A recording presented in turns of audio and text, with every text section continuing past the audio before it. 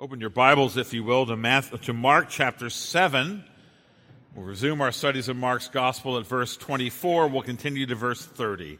Mark chapter 7, beginning at verse 24. Listen now to God's holy, inerrant, and life-giving word. Mark writes, "And from there he arose and went to the region of Tyre and Sidon. And he entered a house and did not want anyone to know, yet he could not be hidden. But immediately a woman whose little daughter had an unclean spirit heard of him and came and fell down at his feet. Now the woman was a Gentile, a Syrophoenician by birth, and she begged him to cast the demon out of her daughter. And he said to her, 'Let the children be fed first, for it is not right to take the children's bread and throw it to the dogs.' But she answered him, 'Yes, Lord, yet even the dogs under the table may eat the children's crumbs.' And he said to her, 'For this statement, you may go your way. The demon has left your daughter.' And she went home and found the child lying in bed and the demon gone." May God be praised through the reading and hearing of his holy word. Amen. Father in heaven, we now pray your particular blessing as we study your word. Would you, by your Holy Spirit, bless him who speaks and those who hear. May Christ be exalted. May his truth find its place in our hearts. We pray in Jesus' name, amen. A valuable practice when reading a book of the Bible is to take the time to read the book in its entirety, straight through, ideally in one setting. Now, there's some pretty big books in the Bible, particularly in the Old Testament. That would take a long time. But as much as possible, it's good just to read through it. Read the whole book. And a gospel like Mark is one where that is extremely valuable. You can read Mark in a single setting. Because what happens is the development of themes and movements are often lost when we go passage by passage. We focus in. I'm a believer in focusing on a passage. But we need to keep in mind the surrounding context, the themes that are being developed broadly in the book. Now, a good example is our passage. Because if we read just chapters 7 and 8 of Mark's Gospel straight through, we'll notice, for instance, that an awful lot of Jesus' ministry took place in conjunction with food. Chapter 7 begins with the Pharisees and scribes accusing him because his disciples aren't washing their hands before they eat. Chapter 8 sees Jesus miraculously feeding another large group of people with bread. In between, a number of allusions are made to bread and food as he's making spiritual lessons. Well, it's no wonder that the church today considers the potluck meal almost a sacrament. It's not a sacrament. But so often the case, it's in our regular meetings to meet our most basic needs that we begin to share our lives. We see that with Jesus. Now also, when we focus in our passage on the conversation between Jesus and the Gentile woman who comes begging for help, we are reminded again, or we need to be, by what's going on more broadly in this portion of Mark. On this occasion, Jesus responds to the needy woman with words that would be deemed highly offensive today. He compares Gentile children to dogs who scavenge for food under the table. Not good, Jesus. Really have used what today would be called such racist language that if you spoke like that, you'd almost certainly lose your job? Is Jesus really doing that? Well, to understand the passage, we must remember that in Mark 7, Jesus has been making points regarding the clean versus the unclean. That's the broad theme in which this passage fits. Rightly understanding the difference between the clean and the unclean. And speaking to this woman, Jesus reminds her that there is a difference between Jews and Gentiles, at least at this point. Jesus has just come. He's not yet died on the cross and risen from the grave. There's a difference between Jew and Gentile, and it's not even primarily ethnic or cultural or social. It's redemptive. It's their relationship to God's saving plan. And the passage ends with a result that I think is even more provocative than Jesus referring to the woman and her daughter as dogs. The passage ends with Jesus healing a Gentile girl because of her mother's faith. And the Syrophoenician woman and her daughter are, on the one hand, examples of extreme uncleanness. We'll talk about that. And yet through faith in Jesus Christ, through faith alone, they receive the blessing of his salvation. By the end of the passage, these most unclean persons are made clean by the saving grace of Jesus, received through faith in him. Well, Mark tells us that once again Jesus sought to pull his disciples away from the crowds. Verse 24, he arose and went away to the region of Tyre and Sidon. Now, the city of Tyre was one of the most bitter ancient enemies of Israel. It was the source of the most blasphemous paganism. Jezebel had come from this region. If you know your Old Testament, that's a very wicked person. A lot of the most perverse idolatries came from this area. Now, he's probably not near the city of Tyre. Mark says he's in the region of Tyre. It's probably 20 or so miles northwest of Galilee. Jesus would leave the Jewish lands. It's actually historic Israel land. It was originally the land of one of the tribes of Israel, but now it's mainly occupied by Gentiles. And it suggests here that his reason for that is he's seeking to put some distance between himself and his disciples and the conflict and controversy surrounding him back in Galilee, between him and the Pharisees, him and the Herodians who were out to get him. Mark notes in verse 24, he entered a house there. Jesus was seeking a spiritual retreat with his closest followers away from the crowds and the conflict. Now, this begins a brief foray of Jesus into the Gentile areas of Tyre and Sidon and the Decapolis. This continues to the end of the chapter, really. Jesus is in these Gentile lands. It's very interesting because while he's there, at no time do we discover him engaging in large-scale public teaching. Jesus departs from the land of Israel. He goes into these Gentile areas, and he doesn't call the people to him. And it reinforces the idea that he'd gone there in order to retreat with his disciples. In fact, not long after this, you have the great confession of Peter. Jesus goes back there to Caesarea Philippi, the same sort of area. He asks the disciples, "Who do you say that I am?" And Peter, because Jesus has been ministering to him, he says, "You're the Christ, the Son of the living God." And so this is not a missionary trip, and yet, isn't it remarkable that a Jewish Messiah should be there at all? What is the Messiah of Israel doing in Gentile lands? What's he doing in the house of a Gentile? Well, one thing he's doing, his immediate purpose is to get away from the conflict for a brief season.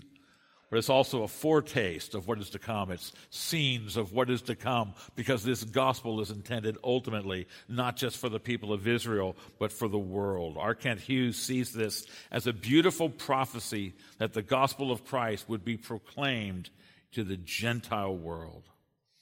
And yet for now, Jesus' focus is on the Jewish people, and especially on the training of the 12 disciples. But the problem is that even outside of Galilee, even away from where Jewish people live, he's simply too famous now to have any privacy. People have heard about what he's done, and they come streaming to him. And so it is that he enters a house in the region of Tyre, and Mark says, verse 25, immediately a woman whose little daughter had an unclean spirit heard of him and came and fell down at his feet.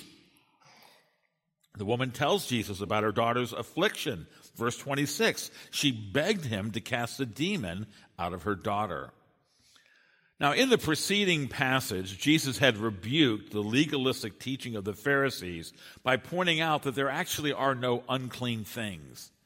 They taught if you touched the wrong thing, if you ate the wrong thing, if you didn't follow the right ritual, then these things would make you unclean. They would defile you before God. In verse 15 of this chapter, Jesus said there's actually nothing outside a person that by going into him can defile him.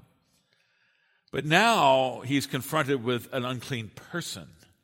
Not just an unclean thing, but a person who is unclean. If this woman had barged in to a meeting of the Pharisees and scribes, they would have looked upon her as virtually the most unclean person they had ever seen in their life. She's a Gentile, a Syro-Phoenician by birth. Now, Gentiles were the aliens to God's covenant. They were enemies of God. Phoenicians are the seafaring people located mainly around Carthage, but there were a number of them in Syria, and they were such infamous pagans that James Edwards writes, even Levi the tax collector would have raised his eyebrow at this woman. That's pretty bad. To make matters worse, she'd been in close contact with a child who was demon-possessed. Now that rose her defilement to astronomical levels. So her place of residence, her ethnic background, her religious context, her demonic contact, they conspire to make her as unclean a person as you could possibly imagine. And yet at the same time, the woman was a desperately needy human being. It's an imperfect analogy, but we could compare her today to a mother whose daughter is in desperate need of medical treatment for a life-threatening ailment, or perhaps a parent whose child has fallen into great evil and they need somebody to intervene and to save. No wonder she fell at Jesus' feet and begged him. Her appearance at this point in Mark's gospel challenges us to consider Christ's relationship to the most broken, the most defiled people in our society. Oh, America has so many. We think of the effects of drug addiction. So many things going on. We see people living in the streets, and they're treated practically as the refuse of America. How does Jesus feel about the defiled? Well, if the world and its resources offer no hope to the urgently distressed, how will Jesus respond when they come to him? Well, it may seem to surprise us that Jesus does not, in fact, immediately offer aid to this Gentile mother. Instead, his first response is to speak the truth to her. It's the first thing he did. He spoke to her the truth, and he does so using language that seems awfully harsh to us. Verse 27, and Jesus said to her, "Let the children be fed first, for it is not right to take the children's bread and throw it to the dogs." Now, Jesus' response notes the great difference between Jews and Gentiles prior to his coming. Jews were the people of God's covenant, and they had a right to consider themselves God's children. And as such, they had a proper claim on the kind of blessings Jesus came to give. Things like healing the sick and casting out demons, as he'd been doing in Galilee. But a Gentile woman like her and her daughter, they had no claim on salvation blessings. R.T. France explains, bread here is an image for the blessing of the Messiah's ministry to his own people, the children. It's the children's bread. It's the fulfillment of the covenant promises to Israel. You see, God had established covenantally an obligation that he would provide for the hungry, sick, or demon-possessed among his people. That's why during the Exodus from Egypt, the people are hungry. He causes bread to rain down from heaven. The bread for his children falls from the sky in the form of manna. Now, it's true that these blessings could be and were forfeited through covenant breaking, and yet in principle, the people of Israel possess a legitimate claim on God's compassion, but not this woman. And so Jesus informs her that what she's asking for was a blessing that belonged to God's people and not to these Gentiles who walked in darkness. Now, this principle that God's blessings belong to God's children continues today. Today, it's believers in Jesus Christ who are the children of God. And therefore, Jesus said things like this, John 16:23, "Truly, truly, I say to you, whatever you ask the Father in my name, he will give it to you." And so over and over in the New Testament, we're encouraged. We need to pray to God because it's a throne of grace. God will receive us. His honor is bound up. We become his people. He's our Father. And so when we pray, he'll answer. Now, we may not like the answer. It may not be what we think is wise. He does think it's wise. But God will answer us when we pray. But no such promise was ever made to those who do not believe in Jesus, those who renounce him and do not live as his disciples. And so when unbelieving people they experience crises. Maybe there's a child who's desperately sick, like this Canaanite woman. On the one hand, it's only natural for them to pray to God for help. By the way, we should encourage them. I've been asked many times, is it right for unsaved people to pray? Yes. God deserves to be prayed to. He is the true and living God. He should be prayed to him. Christians will pray to the Lord for our unbelieving family and friends when they face a dire need. But sometimes we'll also be forced to inform them that the way that you know that your prayers are received graciously is to believe in the Lord Jesus Christ. It is those who believe in Jesus. It's the children who have the promise of the Father's bread. Well, Jesus goes further and he tells the woman, verse 27, it is not right to take the children's bread and throw it to the dogs. Now, that is, in fact, highly offensive language. In Bible times, dogs were not cuddly pets that people loved. No, they were reviled as unclean animals. They were scavengers. You didn't have a dog as your pet. They were roaming around town, and they'd be scrapping for food, and they would be eating unclean carcasses. James Edwards points out that the Jews, in fact, frequently used this term to refer to the Gentiles. The Gentiles were dogs. It was a term of opprobrium for people judged worthless and dispensable. And so by associating this woman with dogs, Jesus is stating the grounds by which he would reject her plea. If we put ourselves in her shoes, we might imagine taking our child to an emergency unit for a life-threatening illness, and they have the care available, but we're told it's not available for us. Oh, we have the care, but not for you. These blessings she needed were the children's bread and were not to be thrown to the dogs.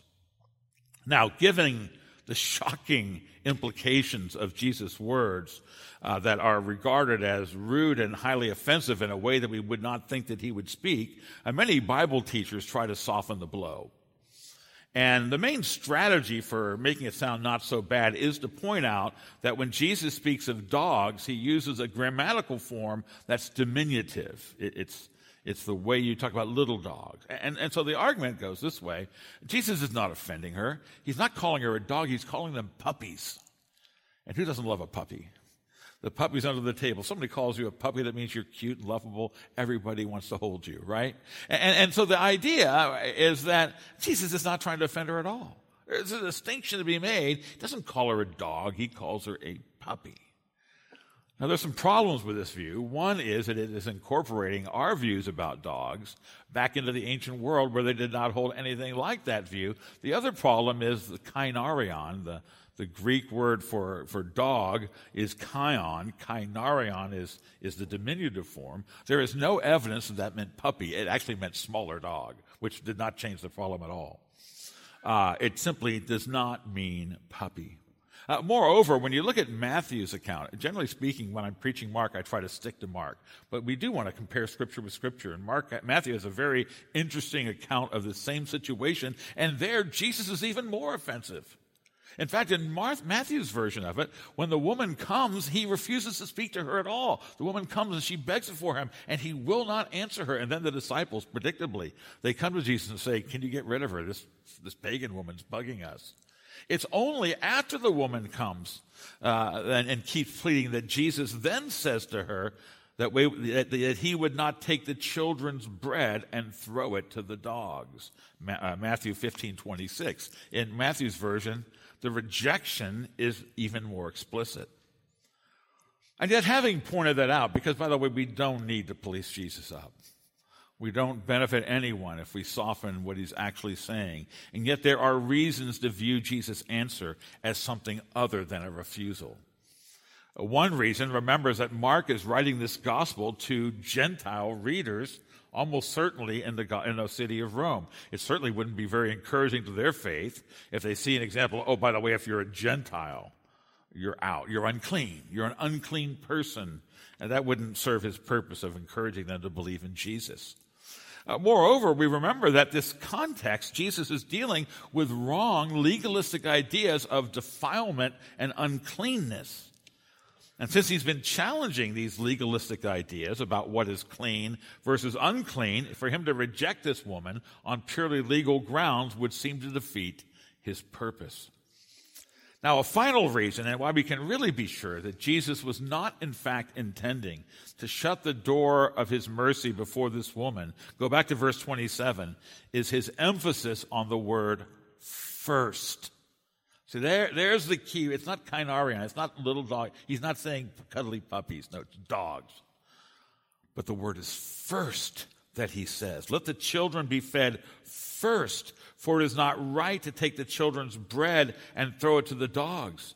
You see, Jesus, therefore, was not saying that the blessings for which God sent him into the world including the deliverance of the demon-possessed, that they were only for the Jews, but rather that they were for the Jews first.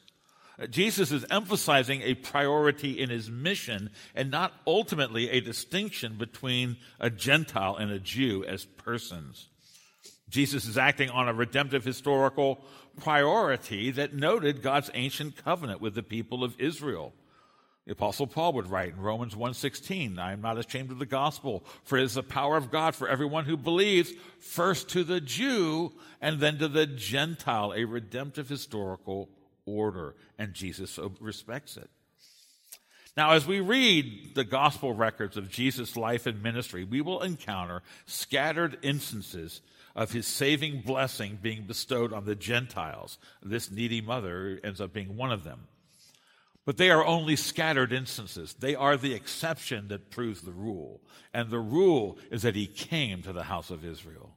He came to the covenant people of God. It was after the Jews had rejected Jesus. He'd been crucified on the cross. Then he rose from the grave. He ascended into heaven. The Holy Spirit was poured out. It was then that the gospel went so powerfully among the Gentiles through the preaching of the gospel. As Peter said in Acts 3:26 to the Jews, God, having raised up his servant, sent him to you first. Now, when we consider Jesus' answer then that the children must be fed first, we realize that he was not rebuffing the woman with a claim that she's too dirty, she's too unclean to be tolerated. Rather, he's pointing out that the time had not yet come for the gospel to be spread among the nations. That time was coming, but it had not yet come. It is not, the children's bread must first be given to them. Now, it seems clear that this is exactly how the woman understood Jesus' words. Look at verse 28. With remarkable insight, she says, "Yes, Lord, yet even the dogs under the table eat the children's crumbs." Now, she doesn't take any offense at all. Very remarkably, she takes no umbrage at Jesus calling her and her daughter dogs. Rather, what she does is she turns Jesus' answer to her own advantage by noting the implication of what he said. Surely, if Christ's coming brought the bread of heaven to God's children, there would be some crumbs that would fall over and would impart blessing to a Gentile like her who prayed. She doesn't take any offense at the distinction between Gentiles and Jews. She doesn't argue that Jesus claims that the ancient covenant people must be blessed first. But she points out, look, when the crumbs fall to the ground, that's not stealing, all right? They're not losing out. The abundance is so great on the table, the children's bread, that things fall off. And is there a problem if the dogs eat the crumbs that fall off the table? And along those lines, she reasons with Jesus to be willing to deliver her daughter. Now, what an amazing reply that was. She overcame Jesus' reluctance not only with persistence in prayer. This passage is often used, particularly the Markan version, where that's a little clearer there. That we need to persist in prayer. That's true, but that's not the main point. The main point is that she believed in the abundance of Jesus' saving grace. It was enough even for her. There was so much blessing and grace and forgiveness and salvation in Jesus Christ that there would be enough for her. She believed it. And her reply to Jesus raises the question, what do you say when your conscience accuses you? And I know it does. Your conscience says to you, who do you think you are to be a Christian, to come to church, to serve God? Someone dirty and useless and worthless like you. Of course, it's also Satan. We have numerous examples of Satan giving that accusation. And of course, there's truth to it. We are dirty and failures and broken and all these things. And our conscience says to us, who are you to even think of coming to him? What's our answer to that?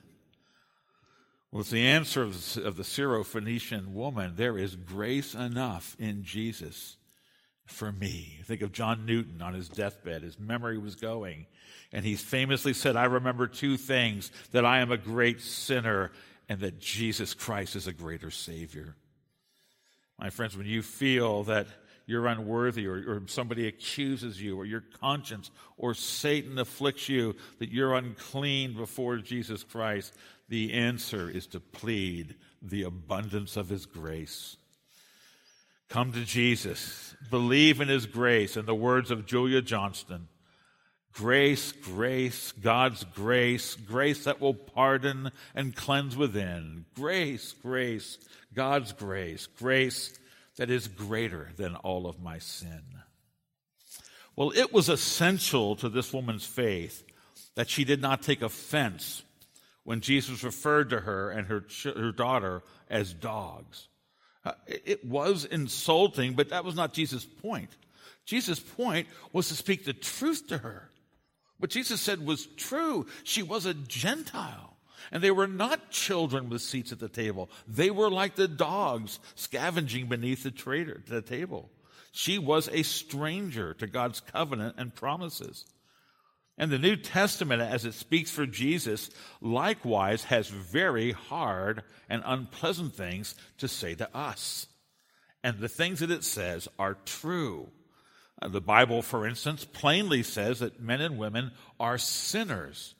And in our time, that's almost as bad as calling someone a dog. The word sin's been barred from polite society. If you say to somebody, you're a sinner, they can't believe they've been talked to in such an insulting way as that. But you know what? It's true. And the Bible has worse things to say than that. Ephesians 2:1 says, if you don't believe in Jesus, it's because you're spiritually dead. You are by nature an object of wrath. That's what the Bible says. Ephesians 2:12 counters when people say, God blesses everyone. Ephesians 2:12 says, no, he doesn't. If you're outside of Christ, you're in the same situation as this Syrophoenician woman. You are alienated from the commonwealth of Israel, strangers to the covenants of promise, without hope and without God in the world. That is an unpleasant truth. The Bible teaches that apart from the saving grace of Jesus, we are not good. In fact, we are evil. Romans 3:12, all have turned aside. Together they have become worthless. No one does good. No, not even one. Now, it is with respects to truth like these that unbelievers today stand before God like this Syrophoenician woman. We want God to help us, and when we're in severe enough need, we might even remember to, say a prayer to the man upstairs, that kind of language.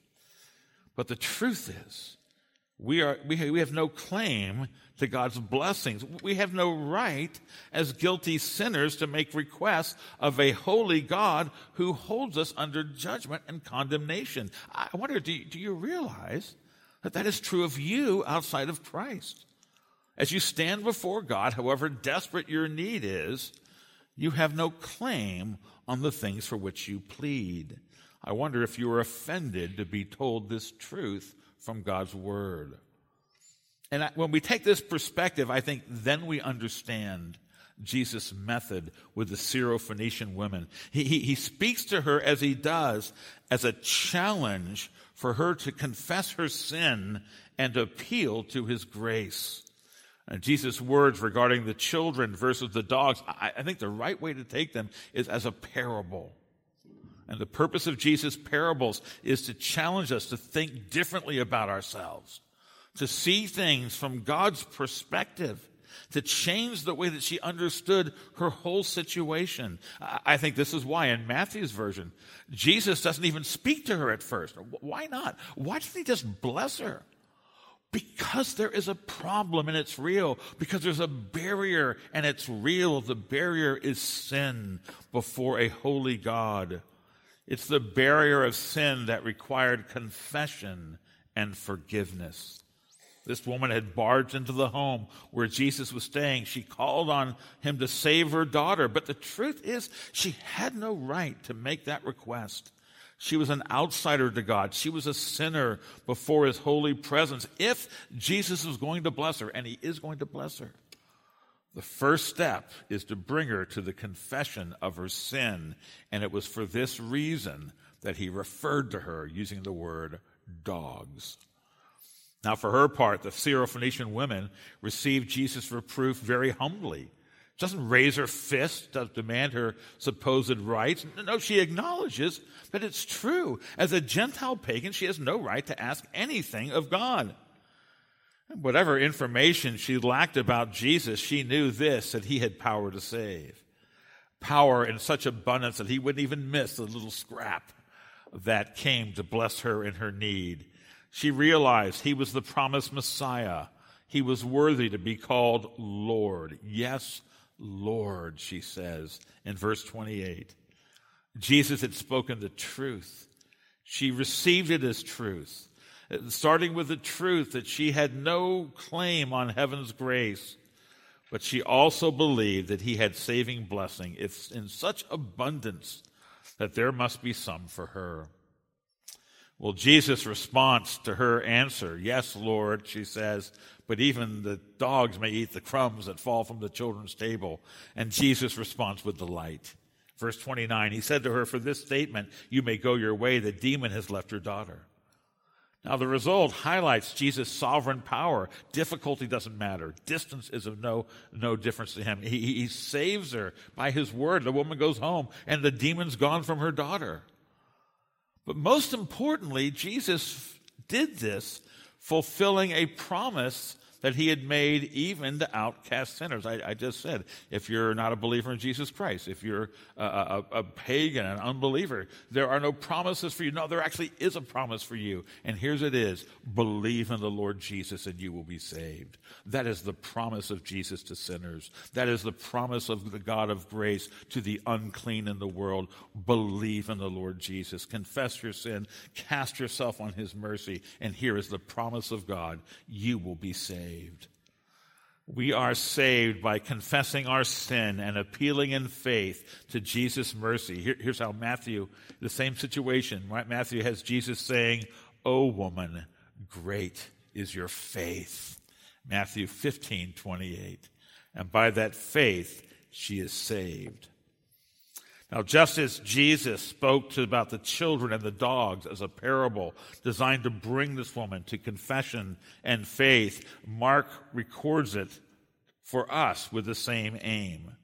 You see, what we have here is a small picture of the great salvation for which God's Son came into the world. The truth is that we are all like dogs under the table with no right to claim any blessing from the holy God whom we have offended through sin. We do not deserve a seat at God's table of blessing. And the Bible is clear to tell us this truth. Romans 3:23, all have sinned and fall short of the glory of God. Romans 6:23, the wages of sin is death. What we deserve from God is judgment, condemnation, eternal wrath in hell.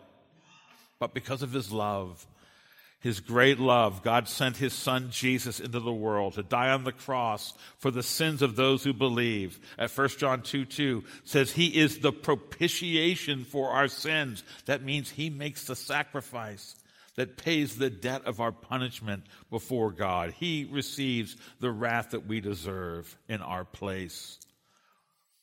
We are forgiven through faith in his blood.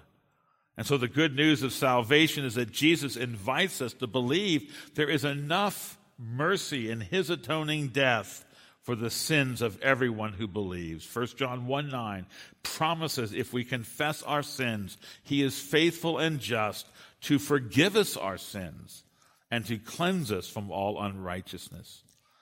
Well, this Syrophoenician woman pleaded that just a few crumbs from the table would be enough to save her daughter, and we too. We must believe there is abundant blessing that Jesus possesses for salvation. And when we trust in him, what happens is actually more than we imagine in terms of the parable. It's not just that we get to eat crumbs from the table. When we believe in Jesus, he brings us to the table. Then God pulls up a chair. We become God's children through faith in Christ, through union with Christ in faith. We become the children of God, and the bread is set for us, goodness and mercy beyond all imagining. And to make the good news even better, the Syrophoenician woman's blessing is for everyone. It's for anyone who believes. Yesterday at a funeral, I preached a message on John chapter 10, verse 9, where Jesus makes a great statement. He says, I am the door. If anyone enters by me, he will be saved. Now, there's a promise for you. What's the door leading to? The sheepfold over which Jesus is shepherd. It's the entry into heaven after we die. It's the entry into salvation and the grace and blessings of God. And Jesus says, if anyone enters by me. Clearly, he's referring to faith in him, confession of sin and faith in him. We will be saved. We believe in Jesus. We receive from him the right to eat the bread of heaven, not as dogs beneath his table, but as the children for whom it was given. John 1:12 says, to all who received him, who believed in his name, he gave the right to be called children of God.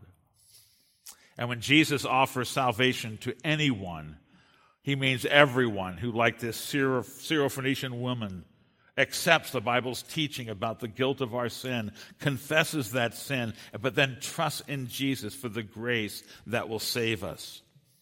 And anyone means a notorious sinner who has mocked God all his or her life and has flagrantly broken God's law. Yes, that anyone who believes in Jesus will be saved. Anyone means the quiet person who's never done anything particularly bad or noticeable, but who knows perfectly well that they've been a rebel in their heart, breaking God's law in so many ways.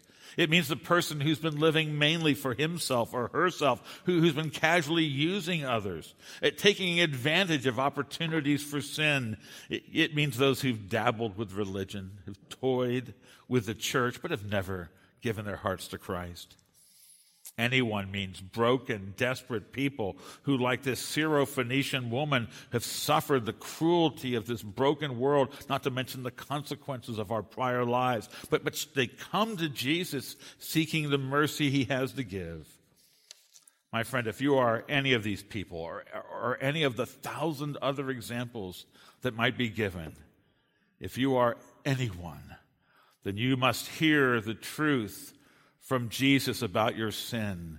And if you will receive his mercy, trusting him in saving faith, he will be pleased in great abundance to save you. Well, Jesus had been teaching that there are no unclean things, food and objects, things we touch that make us defiled. None of that's true. But as he faces this desperate woman in her need, he notices it is true. There may be no unclean things, but there absolutely are unclean persons. Why is that? Because of sin, because of the sin within us. It's the things within us, he says, that defile us. Sin makes us unclean before God. We think of the prophet Isaiah, who said, we all have become like one who is unclean. Even our righteous deeds are like a polluted garment. Isaiah 64:6. You see, this is why any attempt to buy God off or to accomplish some quest or to measure up in some way and then he'll save us, it's all in vain. Isaiah says, it's not the worst of me that's unclean, it's the best of me that is defiled before God. Why? Because I am a sinner. But here's the good news. The gospel claimed that there certainly are unclean people, but Jesus came that unclean people would be made clean. That's what Jesus offers you. You feel the guilt, the shame, the defilement of your heart, and there stands Jesus Christ. And he came that the unclean would be cleansed. The Syrophoenician woman, she goes home, she finds the demon possessing her daughter. It's gone.